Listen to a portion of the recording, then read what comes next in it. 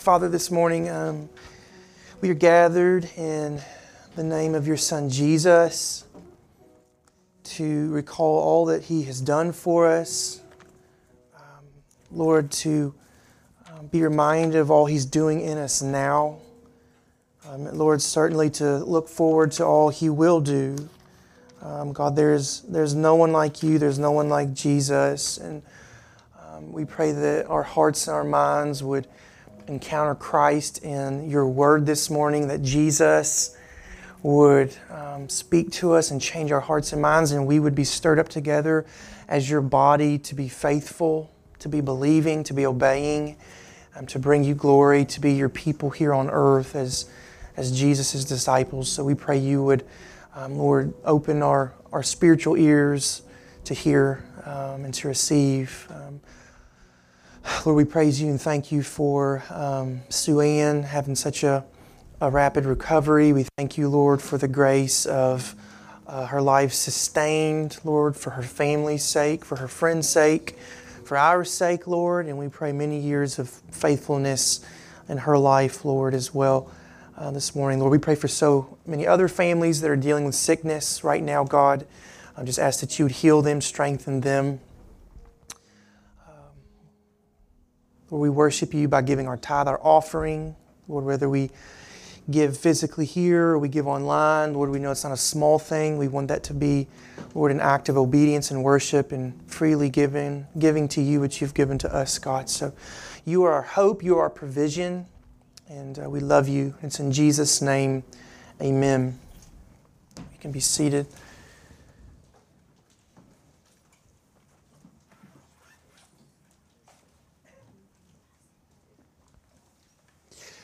Well, it's good to see you this morning. It's good to be with you. Happy New Year. I'm glad that I don't think anyone was hurt or injured from the storms last night, so praise the Lord for that as well. But I want to preach to you this morning from 2 Kings. If you turn there with me in your Bible, 2 Kings chapter 13, verses 14 to 19. 2 Kings chapter 13, verses 14 to 19.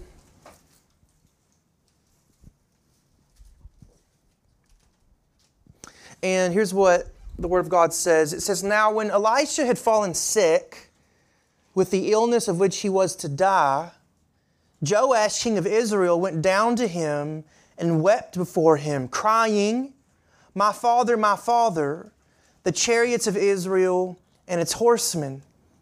And Elijah said to him, 'Take a bow and arrows.' So he took a bow and arrows. And then he said to the king of Israel, 'Draw the bow.' And he drew it. And Elisha laid his hands on the king's hands. And he said, 'Open the window eastward.' And he opened it. Then Elisha said, 'Shoot.' And he shot. And he said, 'The Lord's arrow of victory, the arrow of victory over Syria. For ye shall fight the Syrians in Aphek until you have made an end of them.' And he said, 'Take the arrows.' And he took them. And he said to the king of Israel, 'Strike the ground with them.'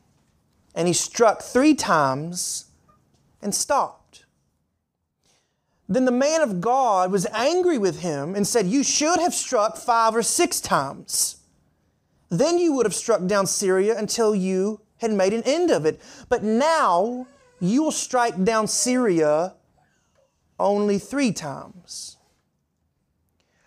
We talked about on Christmas Sunday Jesus, who was the King to come, the Savior to come. We looked at that Christmas passage all the way back in Isaiah. And Isaiah prophesied about Jesus, whom the government would be on His shoulders, and He would be a wonderful counselor, and He would be the Prince of Peace, and He would be to His people an everlasting Father. And so we talked about just how wonderful Jesus was. And so this is something of a sequel to that Christmas message, because if Jesus is so wonderful as we say He is in Christmas time, wouldn't that mean that we would desire to seek Jesus and know Jesus for a whole nother year for the rest of our lives. I mean, if Jesus is more than just a fixture of your religion that you associate with, it's more than some service you go to sometime. It's more than a special remembrance. It's an all of life kind of thing. It's an all of life kind of thing. And what I want us to see this morning, all the way back in 2 Kings, is what it does and doesn't look like to really seek God really and truly in all of life. Now, Joash here is up against the wall, if you will. His army has been reduced to an incredibly feeble size compared to the Syrians. His father before him had fought, and his army had been whittled down to practically nothing. It was a puny army. But the scriptures also tell us that Joash, just like his father, was one who did evil in the sight of the Lord. He did not walk in the ways of God. Joash perverted temple worship. He ordained his own priests. He made golden calves for the people to worship. So see why Joash is coming to the man of God, Elisha. He's coming because he's in a moment of desperation. And that is why he makes his appeal to God. He comes to Elisha hearing that this great man of God is on his deathbed. And I want you to think with me for a moment about the man Elisha, because Elisha was a great man of God. Elisha, when he was called to be a prophet, he kissed his parents farewell. He said goodbye to his former life. Elisha burned his equipment that he would have plowed the ground with. He sacrificed and cooked up his oxen and fed the people with it. So in other words, there's no going back. He was committed to God fully all his days. And what's interesting is when Elisha says to Joash, my father, Israel's horsemen and chariots, those are the same words that Elisha says back when his master, Elijah, is being taken up in a chariot of fire. But you see, there's got to be a heart difference behind those words. Because Elisha, being a great man of God, he mourns the loss of the man of God. Yes, he mourns Israel's means for success, for victory. But in Elisha, you see someone who is chiefly dedicated to God. My father, he says to Elijah. What can it mean for Joash to say those same words? Even Elisha, when Elijah's taken up, Elisha tries to get Elisha to go away. You know, he says, you stay here. And he said, I will not leave you until the very last. And then Elijah says to Elisha, make one request of me. Here's the one thing he wants. Let me just have a double portion of your spirit.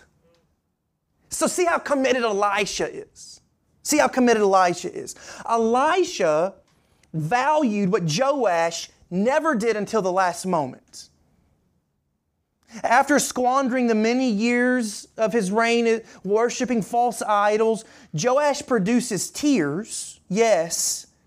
Perhaps they're sincere, but it's not to the very last. It's not to the very last. The man who radiated sincerity to God, he's leaving now.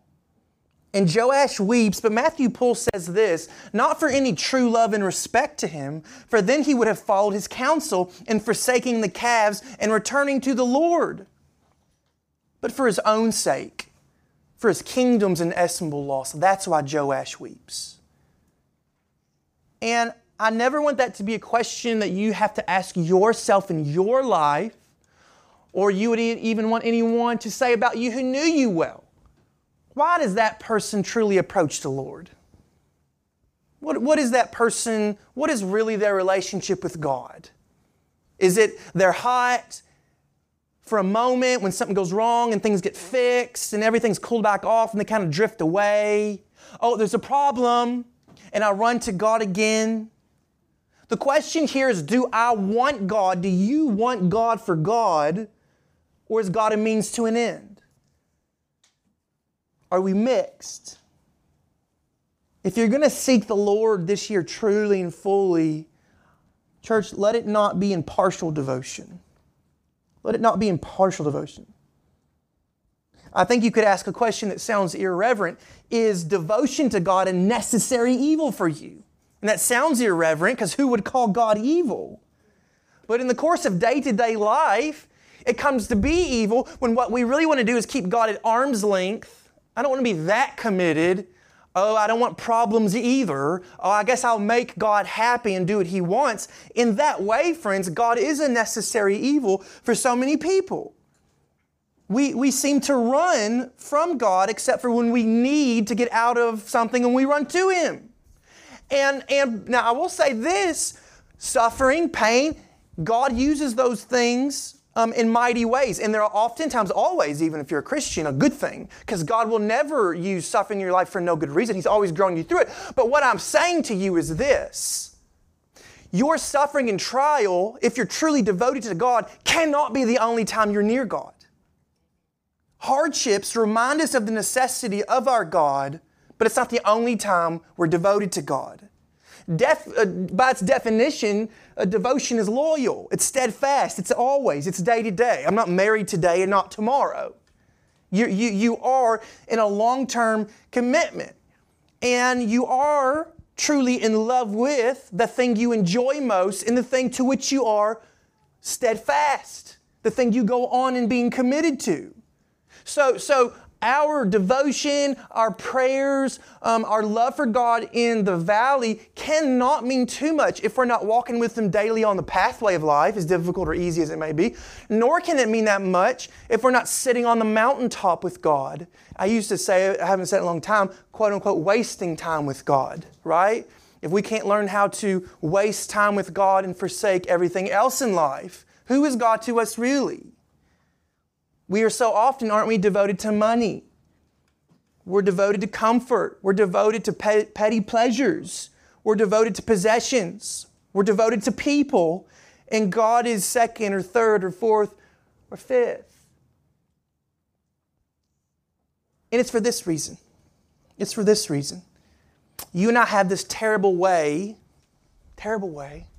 of letting our hearts reorient themselves around things of the earth. Things of this life. Now that's almost a useless phrase, things of this life. It's almost so useless that saying it is hurtful because we all walk out saying, well, good night. What in the world does that mean? Don't love the things of this life. In 2 Timothy chapter 4, verse 10, Paul talks about Demas. He said, for Demas, in love with this present world, has deserted me. In 1 John 2:15, John says, do not love the world or the things in the world. Now, what is that supposed to mean? Like, I got this really awesome toaster for Christmas. My toast would cook on one side and it was uncooked on the other. But now I just get so excited about my toast because it cooks properly. And I'm so excited. It's like, oh no, the preacher said don't love the things of the world and I'm enjoying this toaster. That must mean I don't love God. So there's a much wider range when we're talking about love, when we're talking about affections. And when we get back to Joash, we find the definition of this wrong kind of love, this wrong kind of affection. Joash is a man whose best devotion, whose best affections don't go to God. They go to his idols. They go to himself. They go to sin. They go to pleasure. Enjoy your toaster. But friend, your toaster must be readily discardable if you find it getting in the way of that thing which gets all of your affections and devotions first. And that must be God. God then is not my joy and my pleasure when He's only around when I want Him in my conveniences. That's failing to love God. And a toaster is a silly thing, but we do it with silly things, don't we? We do it with silly things. Remember what Jesus said in Luke 14:26. Jesus said, if anyone comes to me and he does not hate his own father and mother and wife and children and brothers and sisters, yes, even his own life, he cannot be my disciple. Now, those is about as strong a words as you could say, and that came straight from the mouth of God. Jesus said, if you don't hate your mother and father, you can't follow me. Now, does Jesus mean you must go in that house and attack your parents and call them horrible things and just spend your life hating the way that we think of hate. No, that's not what Jesus means. What Jesus means is this: if you're going to be my disciple, you must be so devoted to my cause above everything else, it would be as if you hated everything else because your love for me was so much greater in comparison. That's Christian discipleship. Joash wept. But what did he weep for? What did he weep for? We're told of no repentance on Joash's part. We're not told of some spiritual remedy. We're told only he seems to be sad to lose the means by which his life can be comfortable and well. Friends, walking in the way everlasting, it's a thing done daily. It's a thing done daily. And if we're not committed to daily pursuing God, daily finding His way, daily sacrificing, daily believing, daily obeying, friends, we're not seeking God with a full heart. With a full heart. I want you to think about what the prophet Isaiah says in Isaiah 57:1. He says, "The righteous man perishes, and no one lays it to heart." I want you to think about that. Isaiah, in his time, he's mourning because he's living in a time and a culture where there aren't people who are pursuing God. There aren't people who are teaching the right way of God, who are pointing people to obey and love God. And he's saying no one even cares. It would be one thing if you lived in a society and people mourned because, wow, there's a great lack of godliness in our time. But he's saying how much worse is it, friends, when we ourselves don't pursue God, nor are we bothered when there aren't godly people around us. So devotion to God means uneasiness when we're not in constant fellowship with Him, with His people, and His influences. To say it opposite, can you stand to be apart from God, apart from His people, apart from His influences for very long? That's a good question. It's a tough one. Can you stand to live life unconscious of God, His people, and His influences? You shouldn't be able to. And if you do, I believe that's what you call partial, or far worse, hollow devotion. Hollow devotion. You've met the person who's committed to their spouse, but then you've met the person who is devoted to their spouse. And it's two different things, isn't it? Two different things. I'm committed, I pay the bills, right? Devotion, I'm consciously seeking how to love you and serve you and sacrifice because I love you and your life more than my life. That's devotion. So all the way back here in 2 Kings, we're faced with a question about our Christian discipleship today. Do we really love God for God? Do we want Him? Are we devoted to Him and nothing less? You know? Jesus is not a genie in a bottle. Boy, He's convenient when I need Him. By the way, I'm preaching a sermon to myself today. You're all welcome to listen in.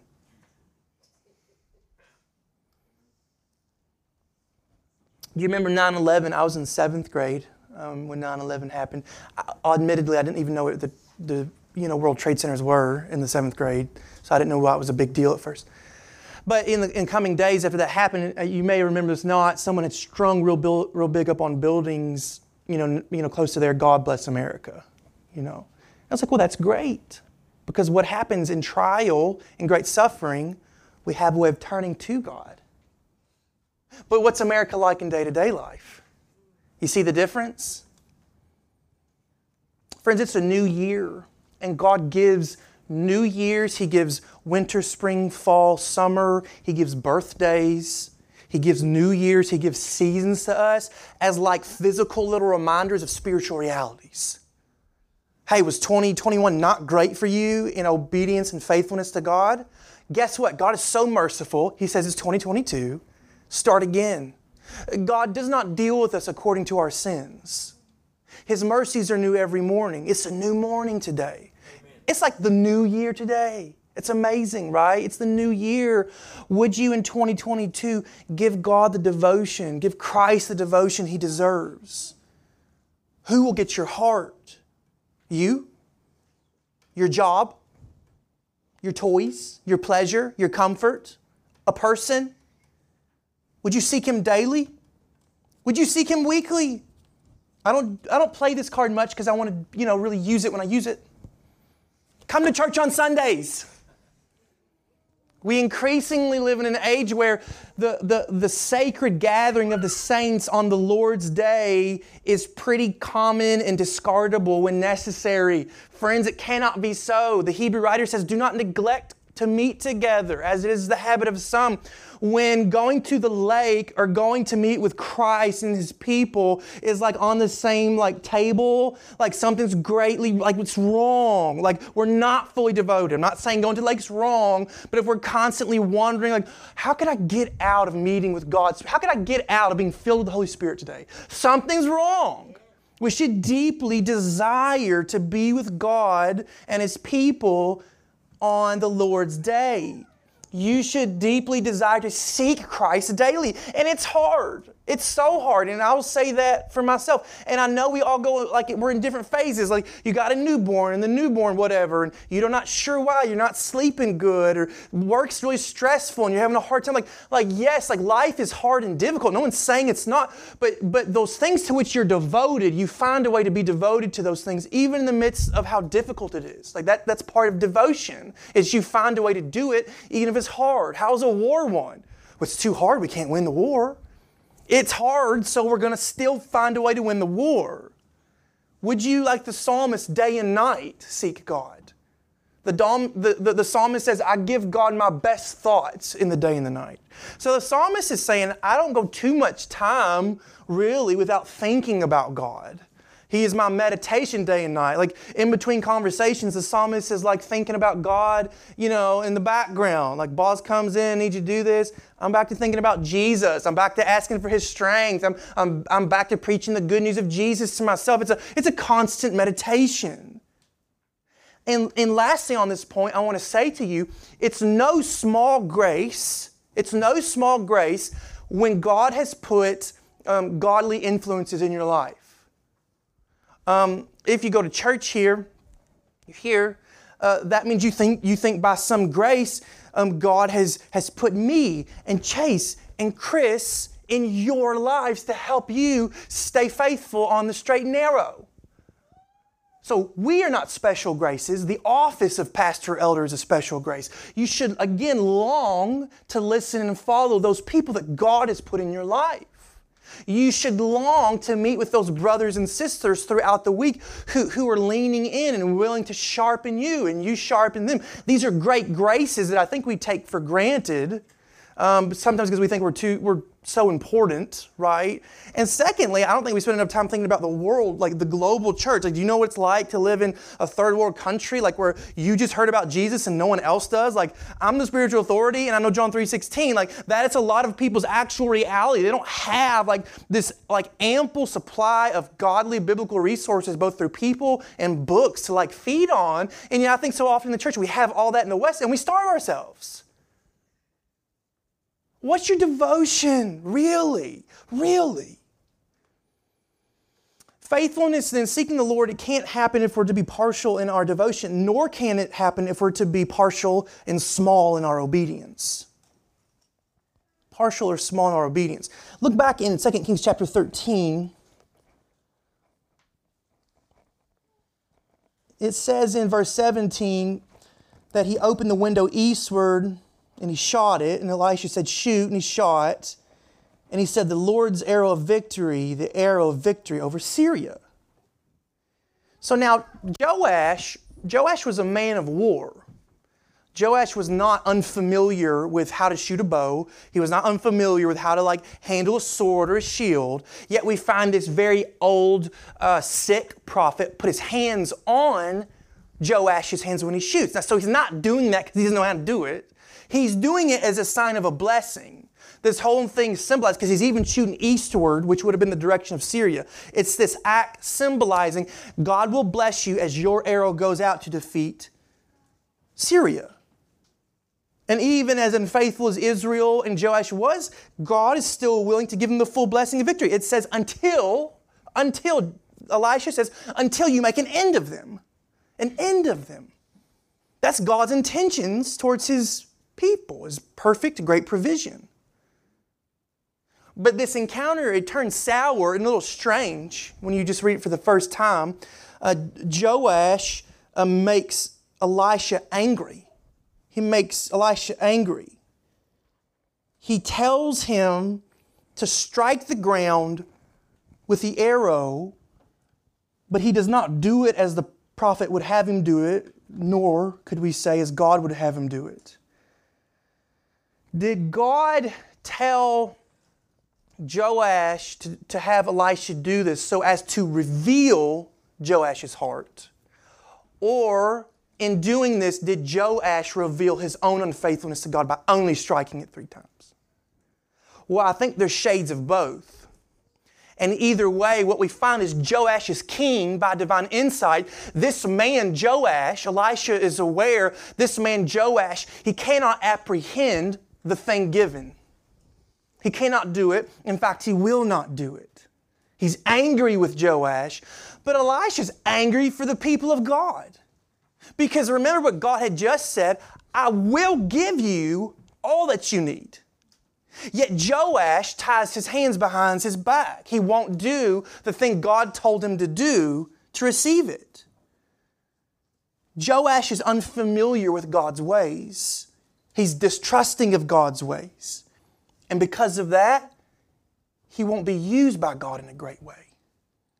God desired to use Joash to make an end of Syria. But Joash was lukewarm, and his faith, so his obedience was really small. He says, you're just going to push back Syria 3 times now, and that's all the more that you'll do. Charles Simeon, a really old preacher, he says this on this passage. We, instead of raising our expectations in proportion to the ability of the giver, are ever limiting His power and grace. And on every occasion we ask, can He do this thing?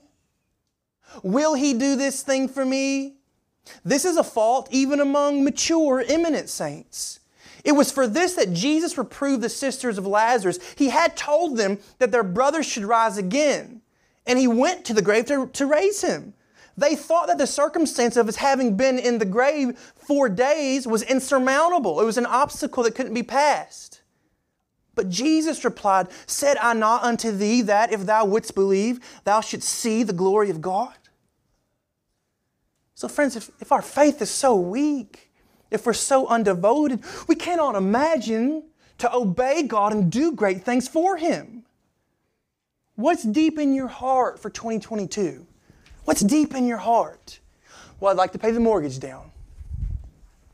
I'd like a nice raise. You know, I'd like to potty train this kid.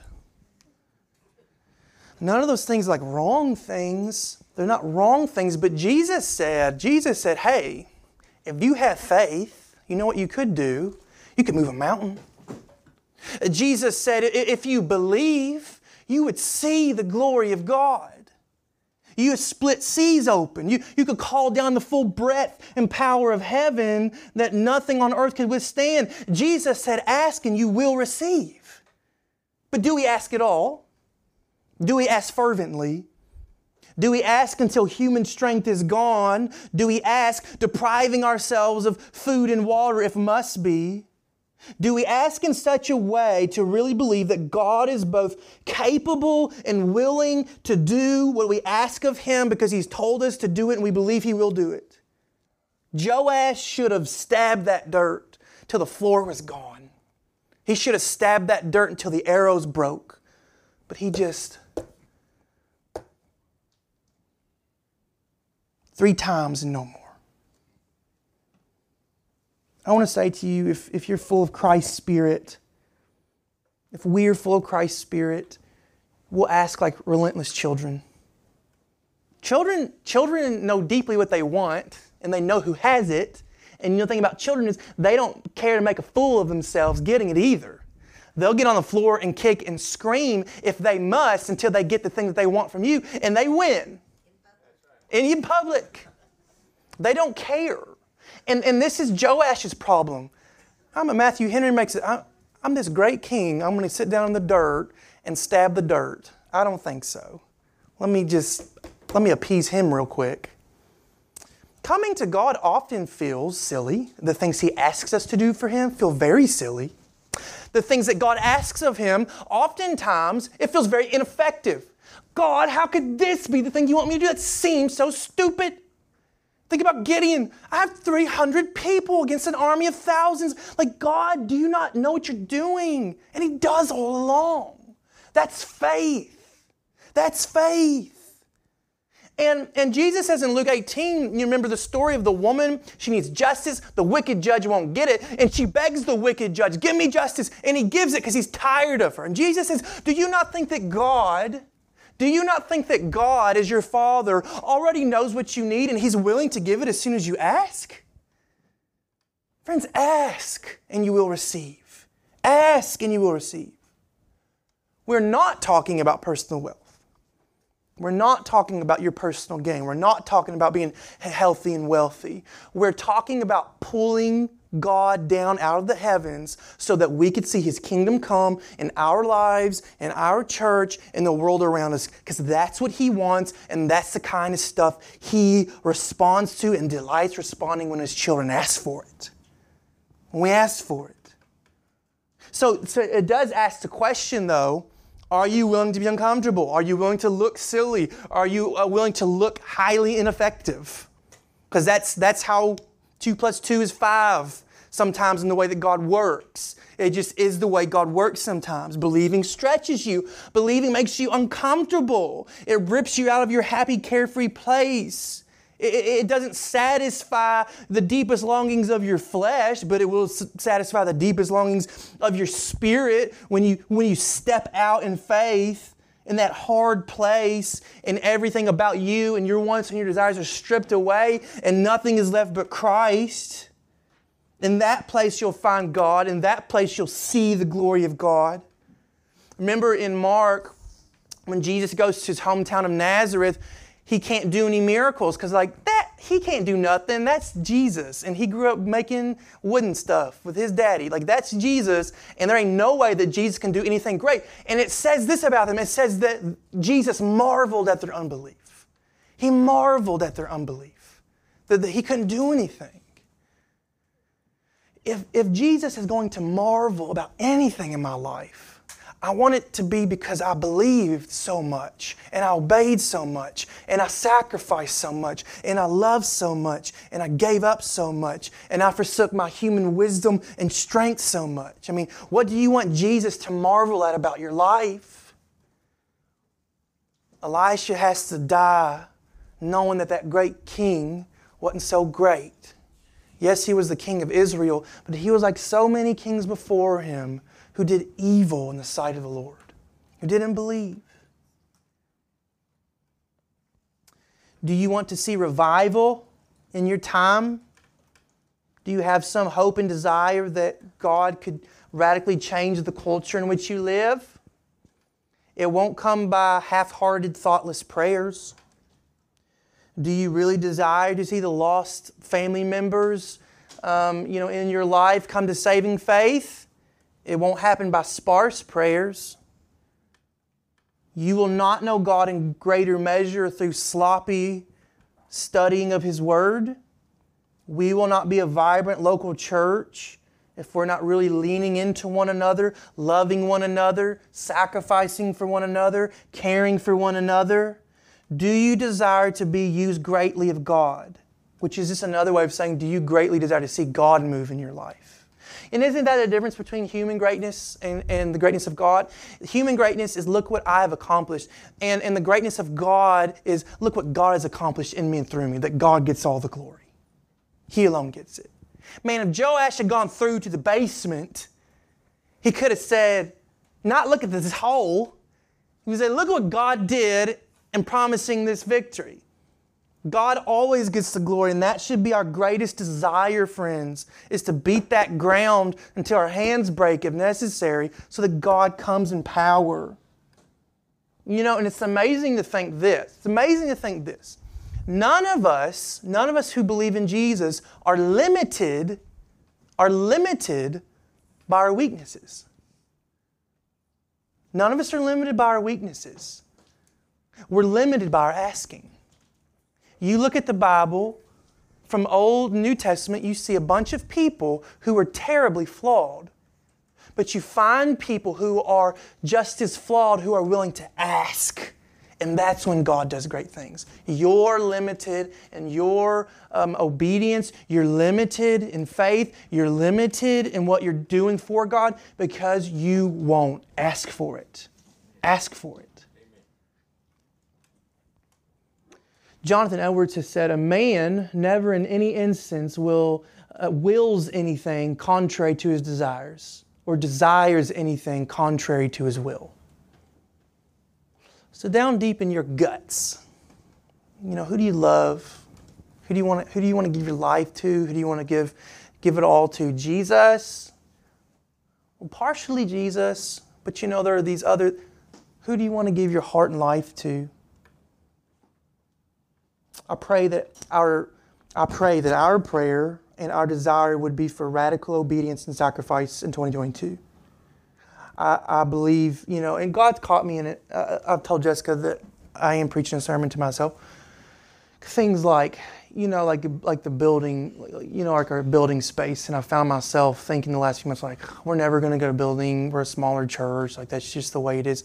And this pastor corrected me. And he said, man, I was a pastor of a small church and God moved radically. He said, you need to stop thinking like that. Don't do that. And I was convicted. I was convicted. God has a great plan for Providence Fellowship if Providence Fellowship would believe and ask for it. Amen. And believe that she will receive it. Amen. God will send families. God will send workers. God will send resources. God will send everything we need because He's promised to take care of His people in Christ Jesus. Will we believe and obey? Friends, if we're going to seek the Lord, let us seek Him to find Him. All of Him. Not some of Him, not all of Him sometimes, but just all of Him all the time. Fully devoted, full obedience.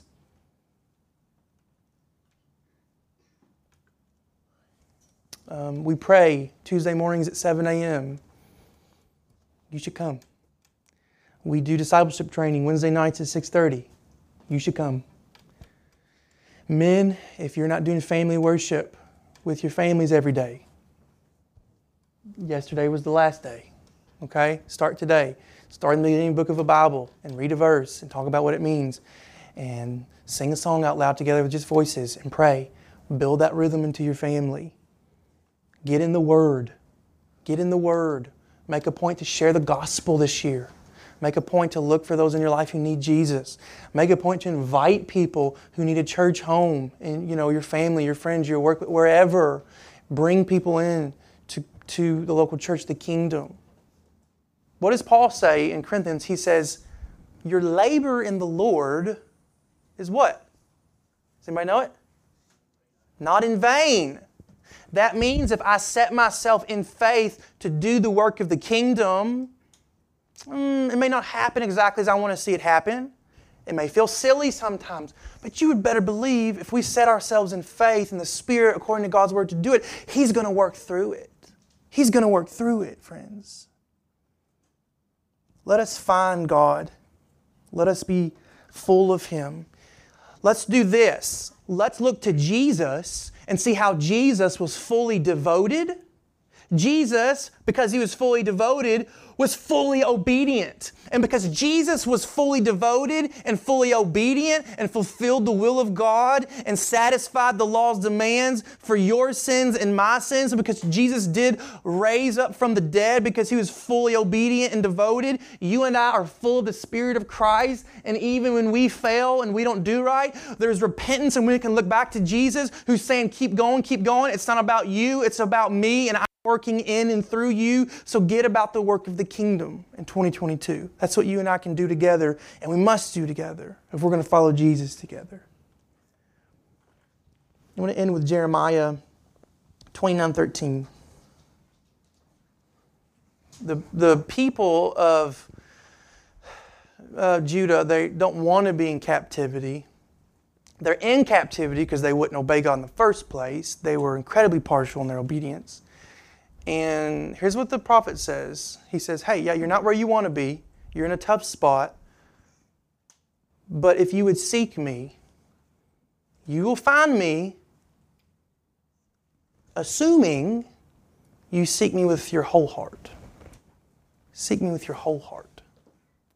Let's pray.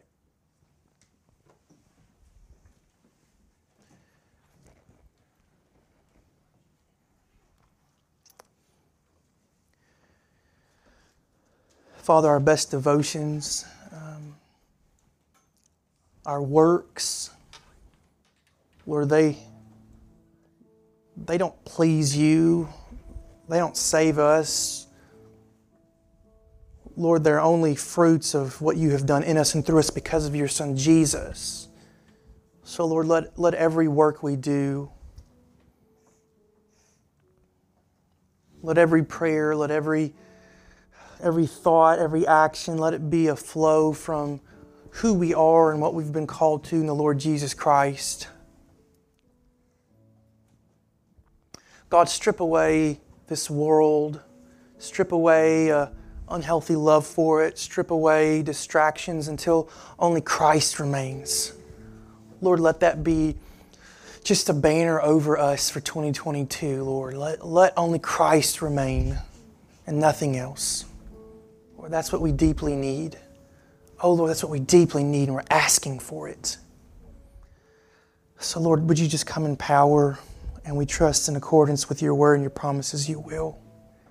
And we love you, and we bless the name of Jesus.